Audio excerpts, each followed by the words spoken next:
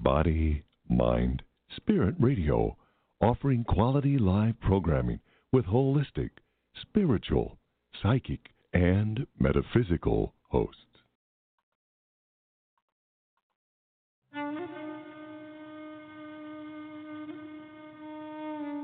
Welcome to Sacred Sexuality with Leslie Blackburn. Straight talk, enthusiastic support, and heartfelt encouragement for you to open up to your sacred sexuality.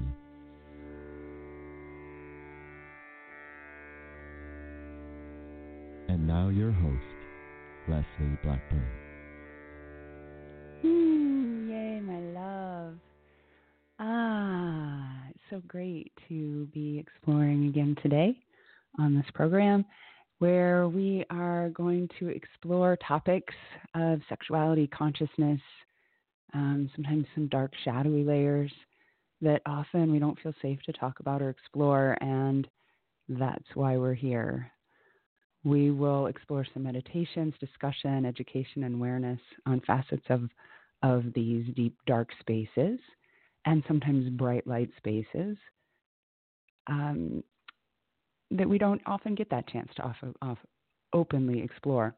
And that what I mean by that is to be in the light, we also must see the shadow. We must dance in the spaces that aren't as bright or happy. And not that we swim there in a sense of swirling into the abyss, but that it is a path through to unwind the layers that don't feel so good and tap into the resourcing that we can build and newly grow in our bodies to open back into that light. There can be no light without darkness, and vice versa. So, as we explore today, I want to invite us once again, as we do, to settle into our bodies, to join me in what's it like to begin to listen deeply to the body. And as we do, let's do that with the breath.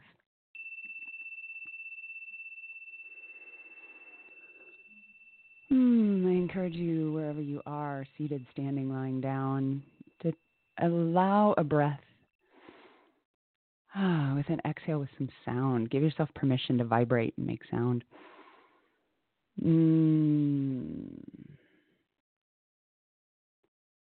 Notice your body, notice your breath.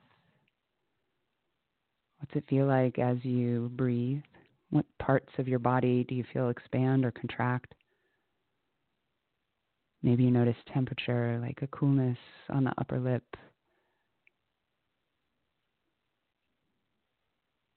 And just notice being here now in this moment. I'm noticing sunlight on my face. It's so beautiful. As I'm here in our new space in Ann Arbor, and I'm facing the south out these exquisite windows, and I get to see trees and sun. And I'm delighted in feeling the sun on my face on this really cool, crisp fall morning. I sat outside earlier to breathe and be. So noticing your body, your moment. What's your experience of being here within you? And take a moment to just scan down through as you notice, first of all, your pelvis, your pelvic bowl, pelvic floor. Make any adjustments you need to feel support.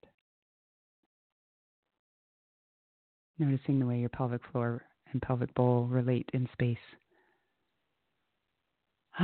Feel that support. And then take a moment to scan through to notice your midline and invite any micro adjustments for space, length, ease, light as you scan through the crown of your head, and the centers of your brain, behind the eyes, the dome of the mouth, the throat, and the space behind the heart and the diaphragm, into the upper belly, the lower belly, pelvic bowl, womb space, creative center, sexual center, pelvic floor, sit bones, leg bones in the hip sockets, knees, lower legs and heel bones, soles of the feet, tips of each toe, allowing your root system from the pelvic floor, the soles of the feet to spiral down through the structures you're on, any spaces below that into the foundation, and down into the soil of the earth. Maybe you're right outside on the earth. Your roots are direct connected into the soil. Allowing your roots to pass through the water table and down into the central core of the earth, wrapping around the core.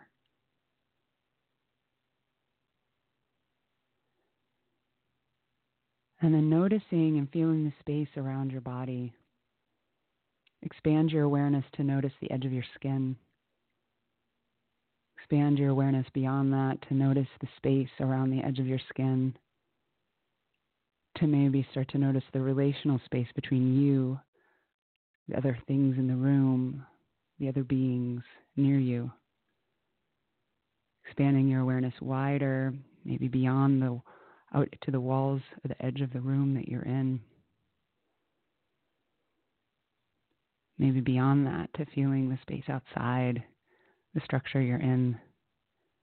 Noticing and connecting with any creatures, animal, plant, human, and the beings of the unseen. Resting in the awareness as we explore today, we're going to be meeting this quite directly. What's it like to acknowledge the realm of the unseen? To support that, I want to invite in now, calling in your bloodline ancestors, those well and kind. The ancestors, well and kind and vibrant and resourced, who know this work. I invite you into the inner circle around our bodies, feeling the support as you step into this inner circle. Please, ancestors, support us in the healing of our bloodline ancestry. Help us to learn, see, and grow, and to heal for ourselves and each other and how we are interconnected on this planet. Supporting healing in our sexuality and in the unpacked racialized trauma that still resides in our bodies.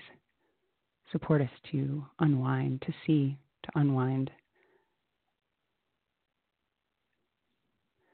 With deep gratitude for these ancestors and for any guides that you choose to honor and to call in.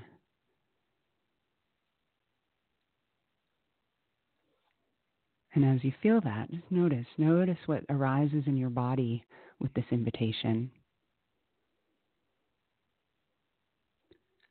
And then an exhale with a little sound. Allow your eyes to open over the next breath or two to receive the light and to be here in this moment. We are exploring this very topic today, a topic that is likely edgy and uncomfortable for many of us, and that is what's it like, or what to acknowledge how embodied racialized trauma impacts our sexuality and impacts our consciousness on this planet, even still today in, 2019, where so many folks may think, wow, we're past that, or we've somehow transcended layers of racial trauma and bigotry, and yet it shows up, and we see it a lot. We see it a lot very tangibly and physically, and even when we think, oh, that's somebody else that's being a bigot, or that's somebody else that's doing some overt wrong, that the reality is all of us carry in our bodies and through our bloodlines, we still carry the impact of the racialized trauma that has happened on our planet, and especially here in the West, in the U.S., especially in this colonized space that is carried for centuries. And yes, we're growing from it, and there's more to be done. And what I want to invite is the link back to, so today's topic is about this, how embodied racial trauma impacts our sexuality, and how we can then, through our acknowledgement of it and waking up to see it, also work with our bodies and our ancestors to support healing. Because we all work to do, and we all have different work to do. We all have different flavors. We are walking with different bloodline ancestral lineages. And so I'm not going to say in this program that I have all the answers, because I don't. What I am going to say is I've started to really deeply do my own work with this. And so I'll just vulnerably put out there the inquiry that I've been, some of the vocabulary that I've been able to meet and learn. And I'm probably going to stumble around and say things that maybe don't land great for everyone. I've noticed this actually as I've been working with clients in sacred sexuality and bringing this topic up often, because I'm often working with cisgendered white men. It's a common population of folks that I work with. I have a lot of respect for and care for. And even those who are waking up and have a consciousness around shifting, there are sometimes ways in which something I'll say or bump up against lands in a different way, right? Lands with response, with anger, or with like, that can't possibly be, or that's not me. And I'll say it with myself, my own journey, like, oh, when I really started to wake up to, like, what does it mean to acknowledge that there still is racialized trauma in our bodies, what I'll call whiteness, this concept of whiteness, it's really common that, in myself, I did this too, in myself and others, and especially those who have never really resonated with the idea of bigotry or racial, like, I'll say it this way. There's this end of the spectrum that's like KKK level bigotry that says, oh, there's this real racist point of view and harmful specific violent acts. And yeah, that's a thing. And there's folks who think, well, I don't do that. I'm not bigoted, or I don't sit in that box, so I'm not carrying it, or I'm not part of the problem, or I don't have any work to do around that. And what I want to invite is like, let's pause and chew away some layers of ego. I have been doing that, and I'm sure I will have more, to say it really still shows up. And it's like, shows up in these really subtle ways that are quite harmful still today. And this is not cool. And for us to change this, it really starts with our own work, our own human homework around how do we meet and change in our own bodies, in our own layers of negative ego, in our own layers of self that's identified with, like, we're unpacking old stories. We're unpacking stories from literally centuries and millennia that are woven into the very DNA of our cellular structure. And again, it's different for different folks, the way we carry it. I believe, so me, as I identify, I am a white person. I am part of the lineage, my personal bloodline lineage goes back through, actually many, many generations are here on Turtle Island, so to speak, on this patch of land that we call North America, that we call politically the United States. This patch of land that was colonized many, many years ago by European settlers. I'm part of that European descent,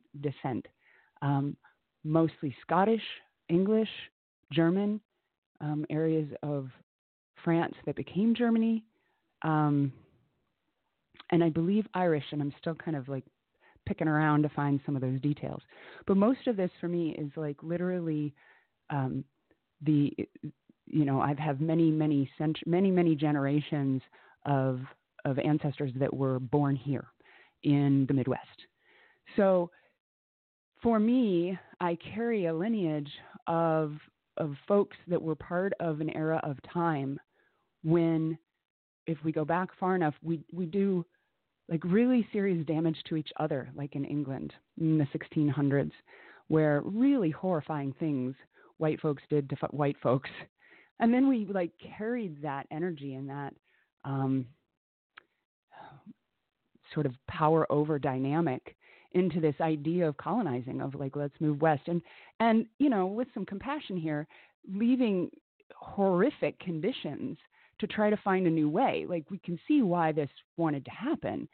But yet what we did is still carry, you know, if we're not doing the human homework to unpack these stories from our bodies, we're still carrying them. So this, even if we didn't like this idea of public executions and hangings at the stake, and public executions were not illegalized in England until the mid-1800s. That's just public executions. There were still executions happening, but they stopped doing it publicly in like 1863 or something like that, around that year. That's super recent. Like, are we kidding? Like, public executions.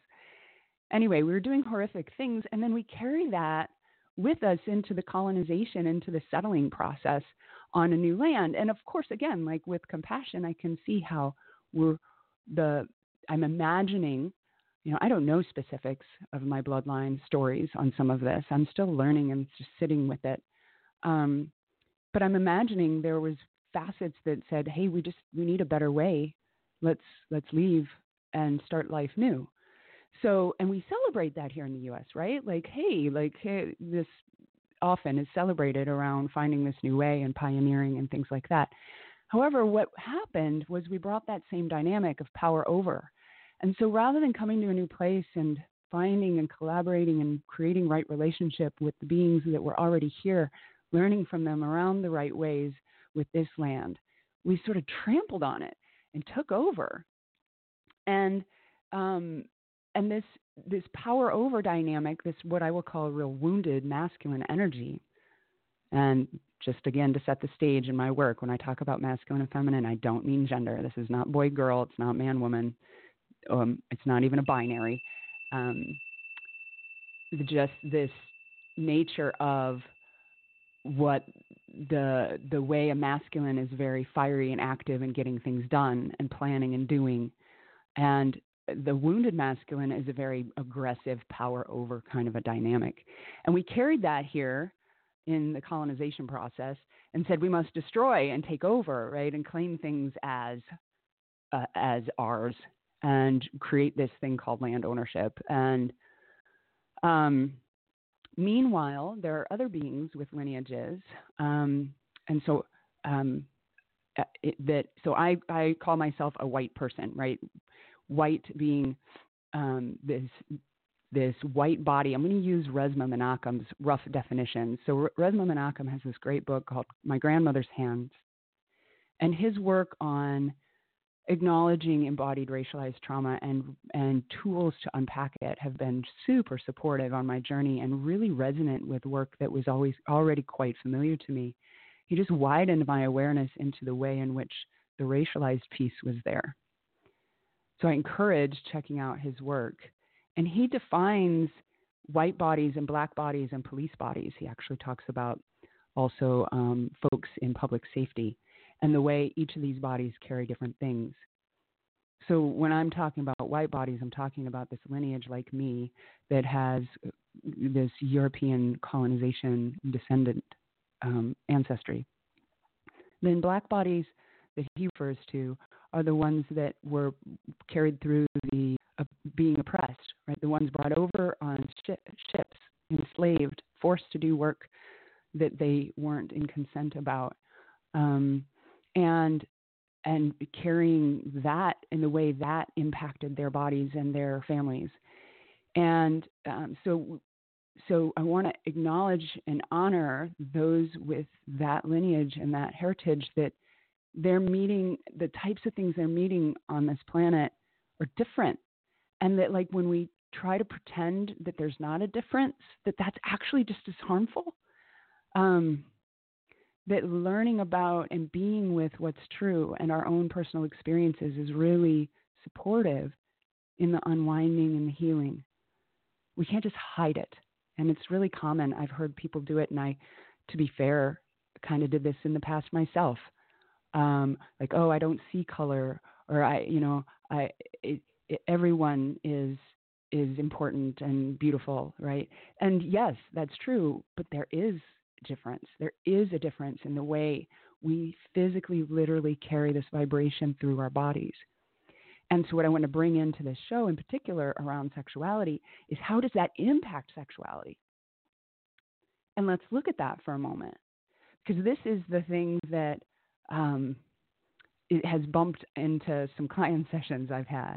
This idea that this very energy of power over another is the root of some of the sexual trauma that we've had also in our society and culture in the U.S. And so this comes back to the idea of rape culture, this essence of demanding or power over another, or forced actions without consent.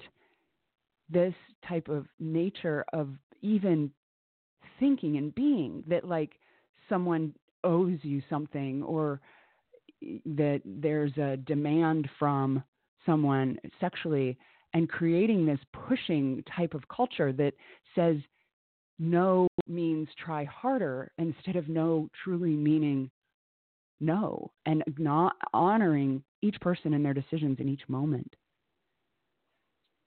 This is the root of this, is this same power over dynamic that's shown up, this wounded masculine energy that's been in our bodies for eons.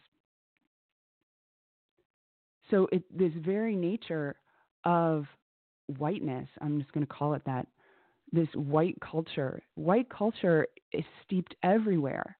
It's the thing that says, we must power over another to get to the top of climbing a corporate ladder. It is the thing that says, in our education systems, we must prove better than, competition in sports.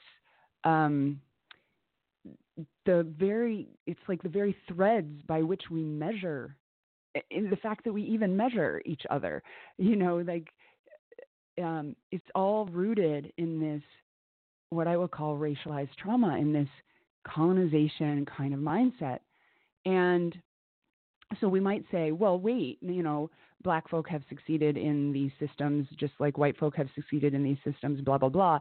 That's not what I'm talking about. I'm talking about the very system, the very structure that we're in is rooted in, like, white culture. And if we and it's really interesting. So I invite, as you start to hear this and are willing to hear it, what's it like to start to notice the world around you through that lens? Like, for example, I was standing at a checkout line, and there was a Black woman ahead of me, and she says, "Oh, you should go ahead of me. I'm just waiting for this thing that was needing the attention of the person behind the desk." And I'm like, "Oh, that's okay. Just wait. I'll wait, And she just insisted, like, no, it's just this thing," as if it weren't as important as me checking out. And I just kind of watched that, and at her insistence, I went and we checked out, and then I realized, and then I walked out to my car, and she ended up walking out after me and got into her car. And I realized I really kind of let that happen. She really did have to wait then, through me checking out, for a person to go do this thing that she needed. And she waited behind me to do that. And I, she might have said, "Oh yeah, no, that was fine," et cetera, but it just made me think, and it made me notice, like, what was it in her that maybe felt she wasn't important enough to have the attention of this person behind her? Was this not conscious? It made me be curious. And that's what I want to invite, is slowing down and being curious, and just taking different small actions. Another way that I've noticed is speed. Like I'll try to race through, like I'm walking and someone's walking towards me and, oh, let me hurry up and get out of your way. Well, what about if I just stop and make space rather than hurry up and get out of your way or, and cross your path? Like I can stop and make space and be patient and listen. There's just different qualities of things that I feel like get brought up as day to day,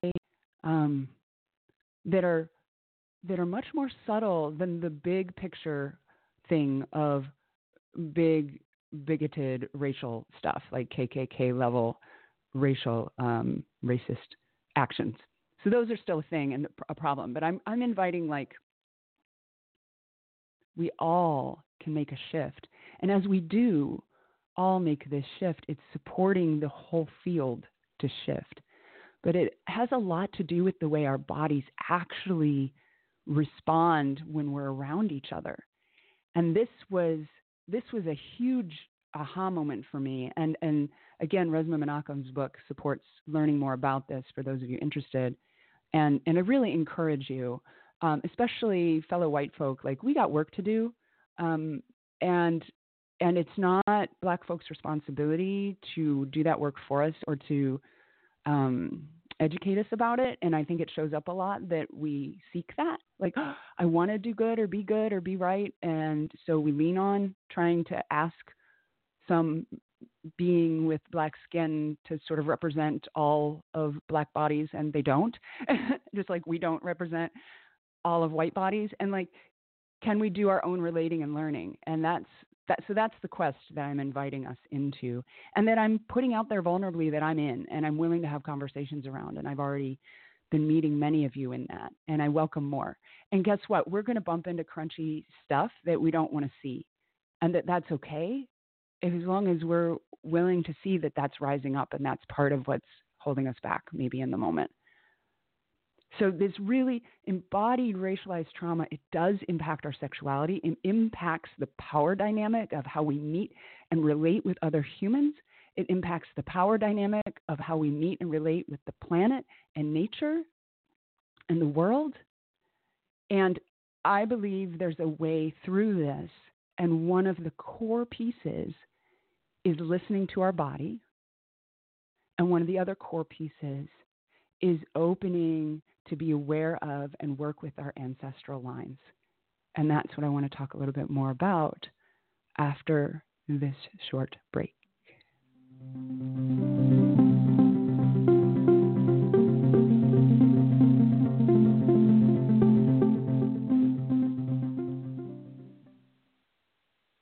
You are listening live to Body, Mind, Spirit Radio. Today is Tuesday, October 15th, 2019, and you are listening to Sacred Sexuality with Leslie Blackburn. If you would like to talk with Leslie live on the air, give us a call at 646-378-0378. That number again is 646-378-0378. And now back to your host, Leslie Blackburn.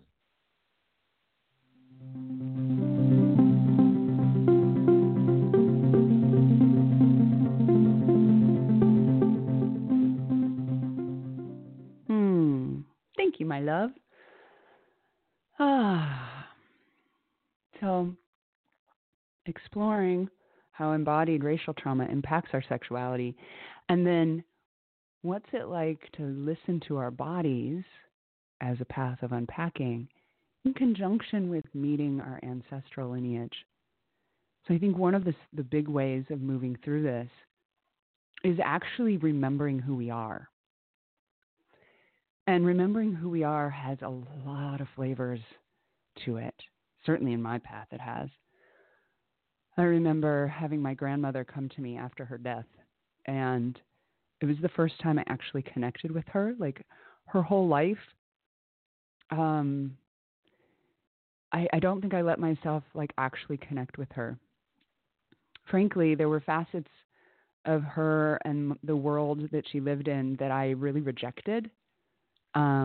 I thought were backwards or not good enough. And I have some sadness as I even say that. I can feel it trembling in my throat. And it's true. And also, she was of my family, of my biological family at the time, the ones I knew, probably the most spiritual. For her, that meant Jesus. For her, that meant a Christian church. For her, that meant playing the upright piano and singing gospel. And I resisted it. I didn't like the songs. I didn't like all the talk about Jesus. I really was in a place in my spiritual path around rejecting Christianity. And what has happened much, much later since was a reconnection with my spirituality and a deep clarity of spirituality being a huge part of my path. And even a new relationship with Jesus that came from a way of, this is another story altogether, but it just came through in a really intriguing direct download way.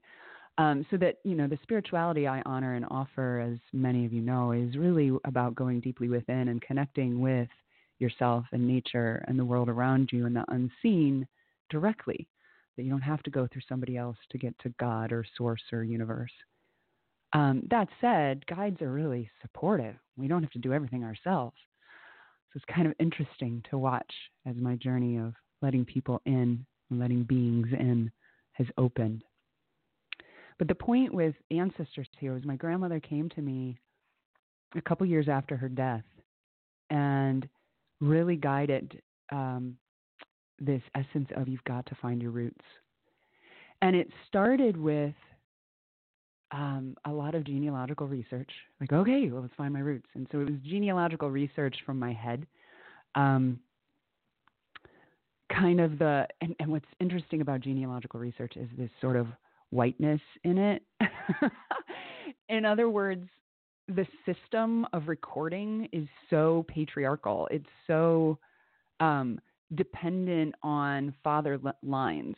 And it doesn't really have a lot of thread through matrilineage in terms of the way a lot of our systems record, and it's super binary. My God, gender binary to the max. Like any of the tools you use, you have to gender people and you have to partner people in gendered buckets. And it's just crazy. But at the time, I did what I could. I mapped all that out quite extensively.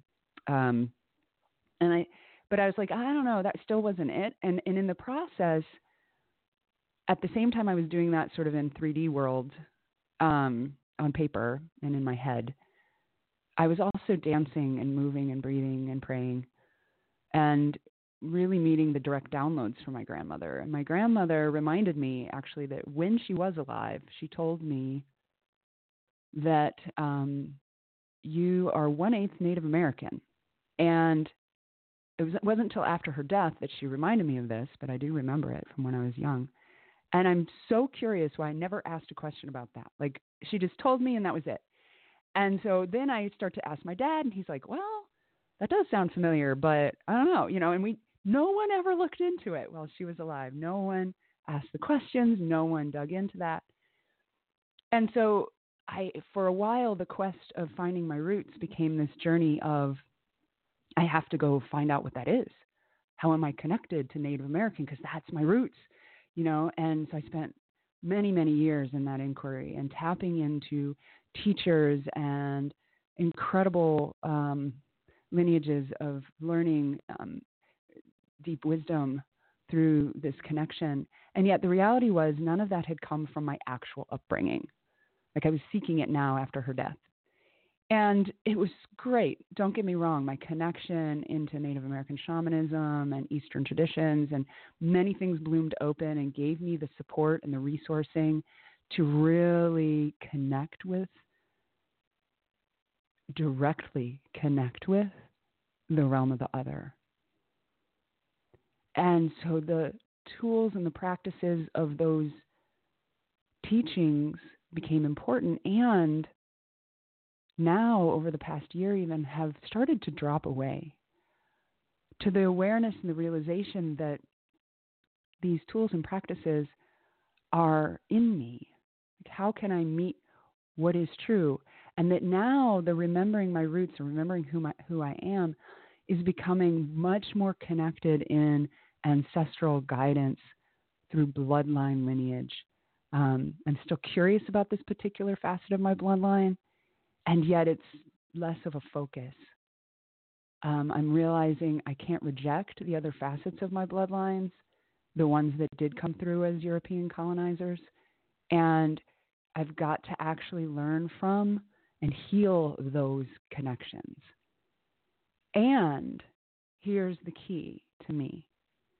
This came through an awareness with Daniel Foer's work, that if we go back far enough, all of us, no matter our bloodline lineage, no matter how much we've wanted to disconnect from our known families, no matter how much we pull away, if we go back far enough, we all have ancestors that are well and kind, vibrant and resourced, that know this work, this path, that know right relationship with the planet, that literally were in connection with Earth and remembered how we were interconnected.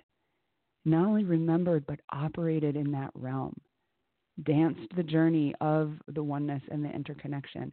We all have that.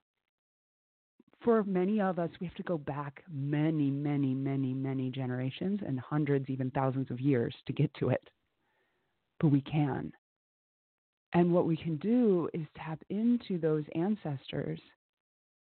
Tap into isn't the right word, but ask for their support. Listen, call them in and say, yes, I humbly submit to inviting you into my world.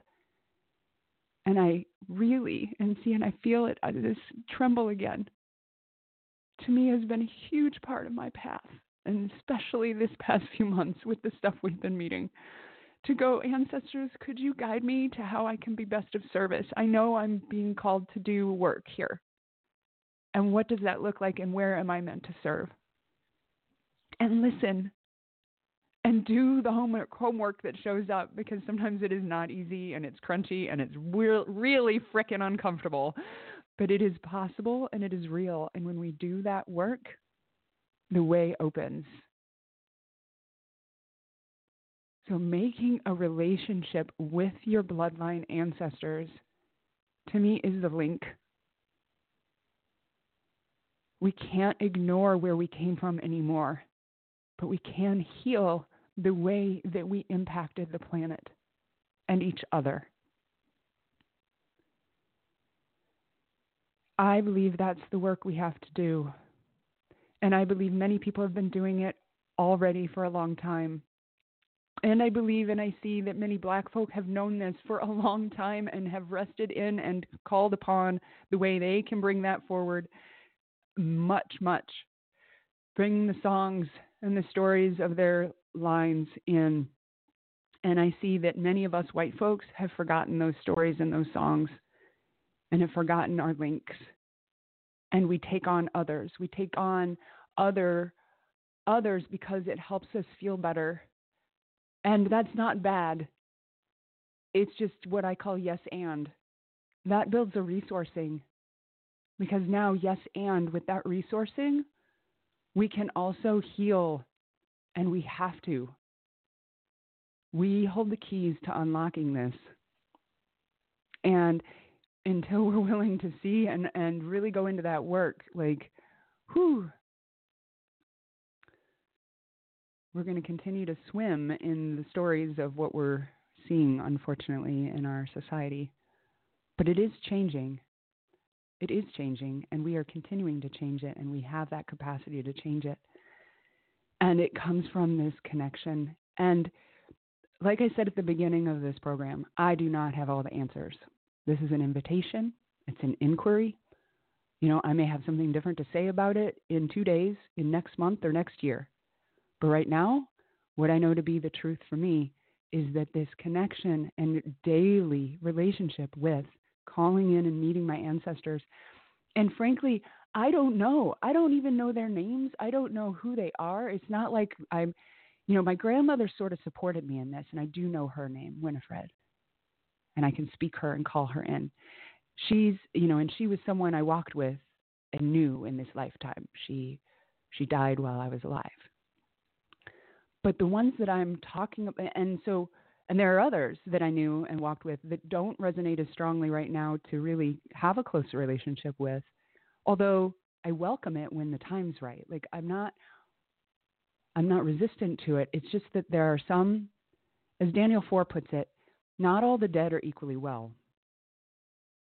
And so we shouldn't just assume that as soon as a person that was behaving really badly on the planet dies, that they're amazing. They still have their own healing to do. And what we do then as embodied beings, as a being right now that's walking on this planet, we have the gift of being able to do the soul level transformational homework that is no longer possible when we're not in a body. As one of my other shamanic teachers, Kenneth Ray Stubbs, says, like, we can only grow when we're incarnate. So we have a gift, being in a body and being on this lifetime, do this work. Ancestors want us to do this work and will support us. And all we have to do is ask. Because when we put the call out and say, please help me help you, they're like, yes. The more we can heal, right? The more we do the work we do right now in this lifetime, it heals backwards in our ancestry. It heals forwards in our descendant lineage of those beings, that will come after us. My daughter and her descendants at some point. And also just the collective, even if we don't have a physical, biological child, we're still impacting our future through the people we relate with. So the work we're doing goes backwards and forwards, and it's not linear, and it's not space-time in general are not laid out in a chronological linear map. It's very different. And to put words around it is a little awkward. I'm just saying what I know.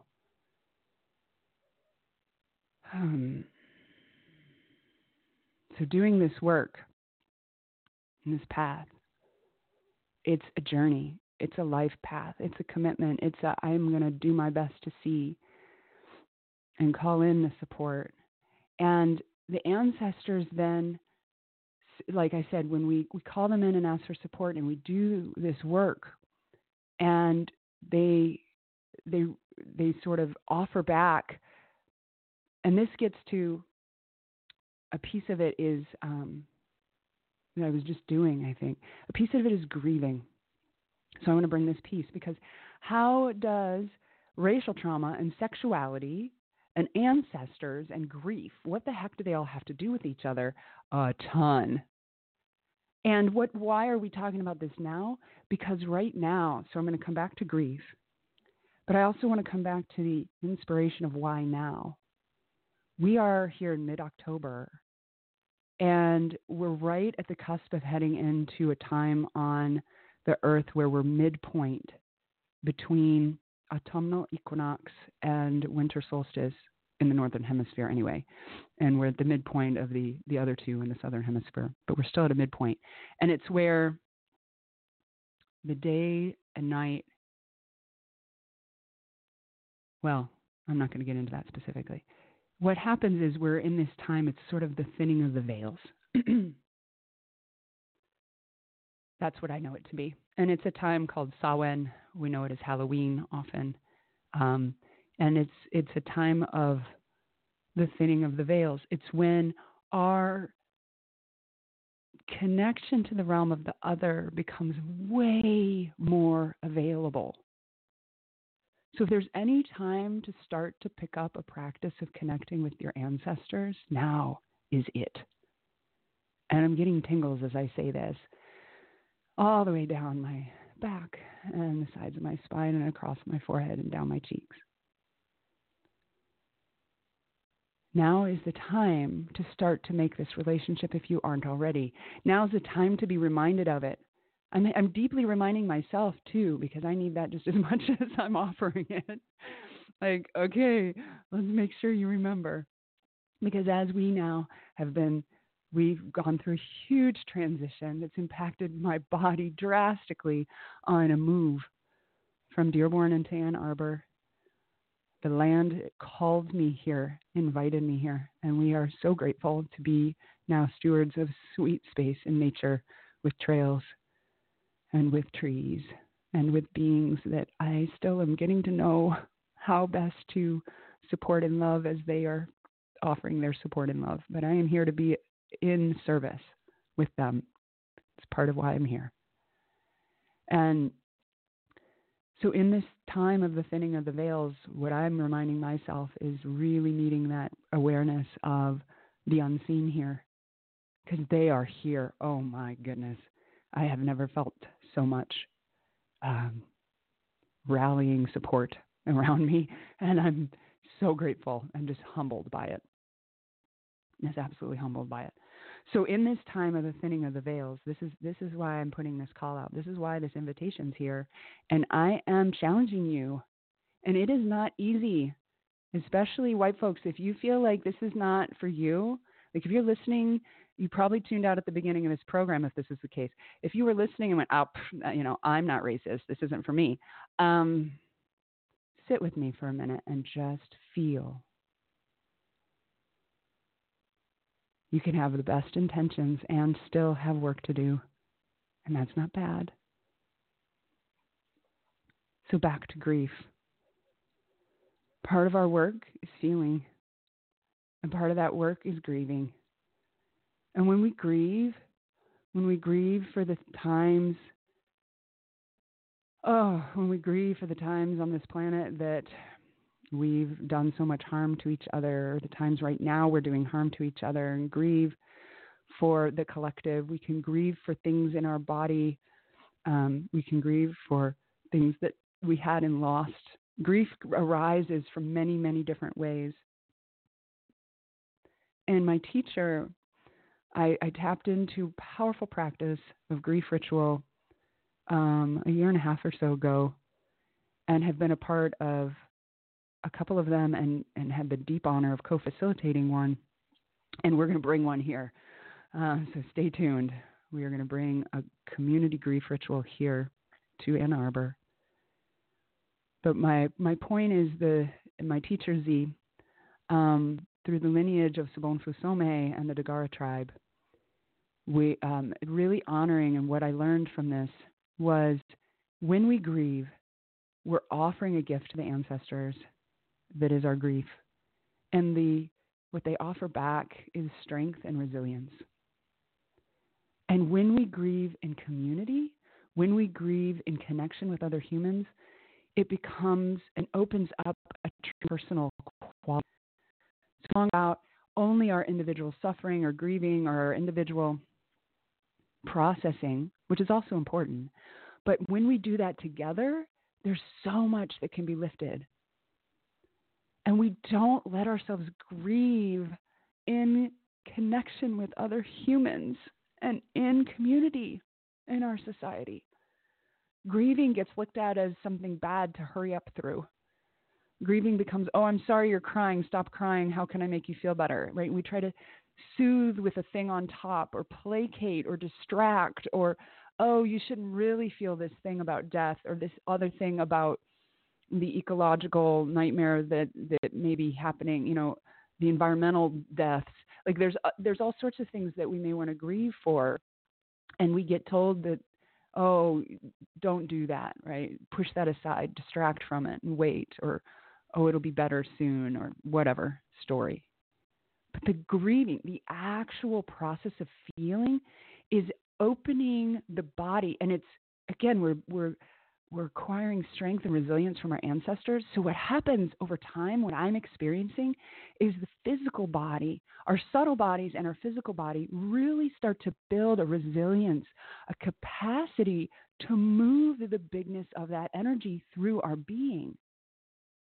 Big energy needs clear intention and clear ground. Thank you, Z, for those words of wisdom. And what we do is, as we're opening our bodies to moving big energy, again, this is where sexuality links back in. How is grieving different than eros and sexual power? When we're in a place of opening our body to pulse the bigness of grief through our body, how is that different than pulsing the orgasmic, ecstatic pleasure? We're building a physical and subtle body resilience for our bodies to be a vessel to move the bigness. So that when we're dancing in the shadow, in the dark, shadowy depths, in the place of the unseen, that is building and opening our capacity to let go of the old dross, to let go and clear the way for energy, big energy to move and open to our ecstatic, energetic, orgasmic bliss. And that they are so intertwined and interconnected. But doing that in community, letting ourselves feel the connection and the support and the resourcing of fellow beings that are in it with us, it opens up a gate. My experience with these community rituals is we're grieving as a village. We're coming together and supporting this bigness to move through us collectively. So we don't have to do it all ourselves. If we're not feeling that same resourcing, others are, right? And we got to move it through each other. One way to look at it. But it's like the bigness of what gets created, this vortex of possibility holds powerful shift potential at a collective level in addition to the individual healing that it offers. So it heals the group, the community, the village. It's a part of healing the whiteness, healing this colonialization kind of embodied racial trauma that shows up in different bodies in different ways. It's all connected.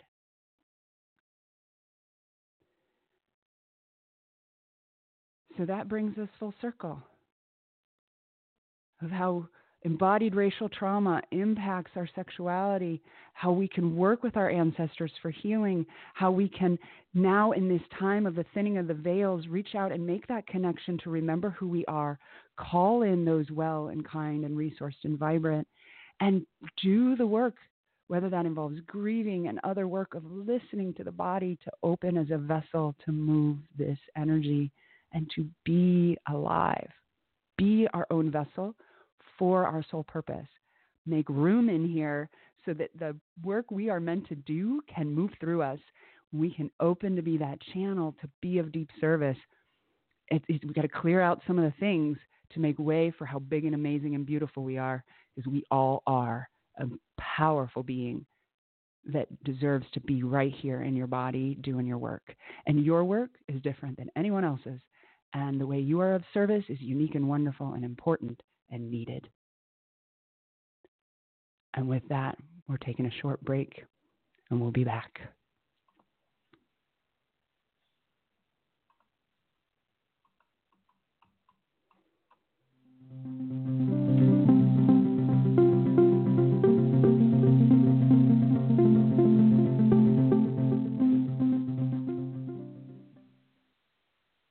Thank you for joining us today. You are listening live to Sacred Sexuality with Leslie Blackburn. Leslie Blackburn has a detailed website where you can find radio podcasts, videocasts, and more free resources at leslieblackburn.com. The website is mobile-friendly and also has the full class and event schedule, information on private sessions, mailing list sign-up, and much more, again, at leslieblackburn.com.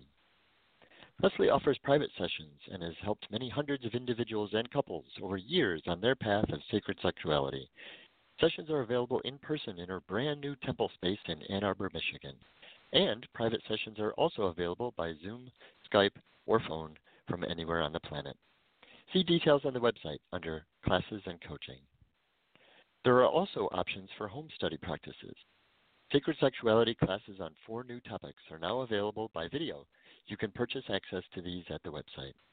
And the Tantric Energy Touch Tantric Energy Touch workshop is available as an audio CD.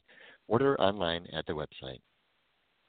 The best way to get announcements about upcoming events, as well as inspirational stories, videos, and radio show archives, is to subscribe to the email newsletter by clicking on the link on the website, leslieblackburn.com. And a reminder that Leslie is available for speaking engagements. More information at the website. Also, if you like what you heard today and want more, there's now a whole new way to support Leslie in bringing these sacred sexual teachings into the world and get amazing rewards for it, including sneak peeks of her new book, which is currently underway. Become a patron at patreon.com/Leslie Blackburn. See all the details there, again at patreon.com/Leslie Blackburn. And now, back to your host, Leslie Blackburn.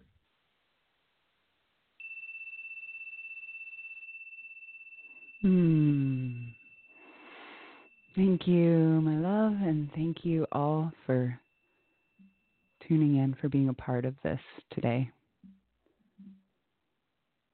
And I invite you now to invite an inhale and exhale with a little sound.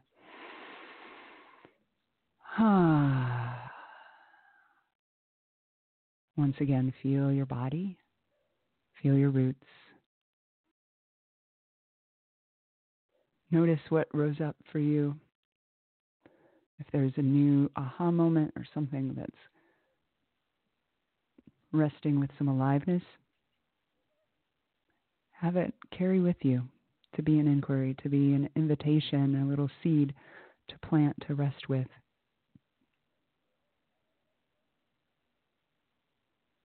And let whatever you've carried, whatever you're noticing that you want to carry with you,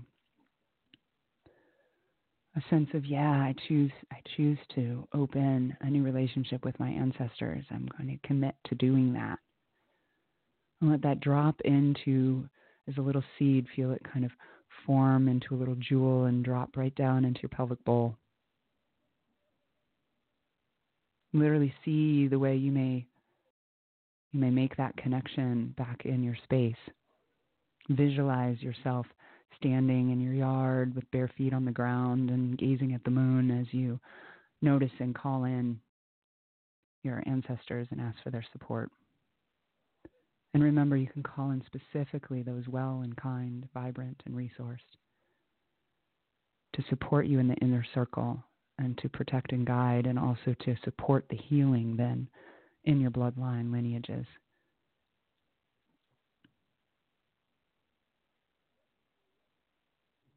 And then with the breath of gratitude for yourself, for your body. Thank you, sacred body. So glad to be here in one. And for your guides and ancestors. With deep gratitude. Namaste.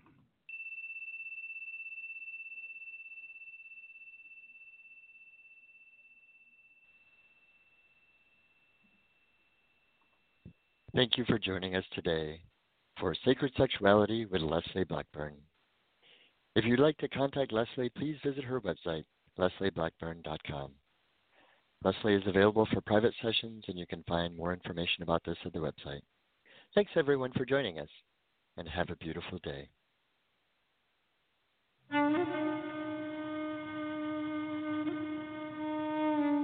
Join us again next time for continued support on your path of self-realization.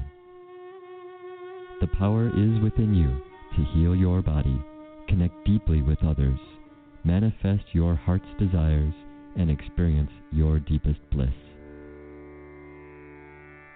By our healing, we impact others, inspiring love for humanity and the planet. Thank you for joining us for Sacred Sexuality with Leslie Blackburn.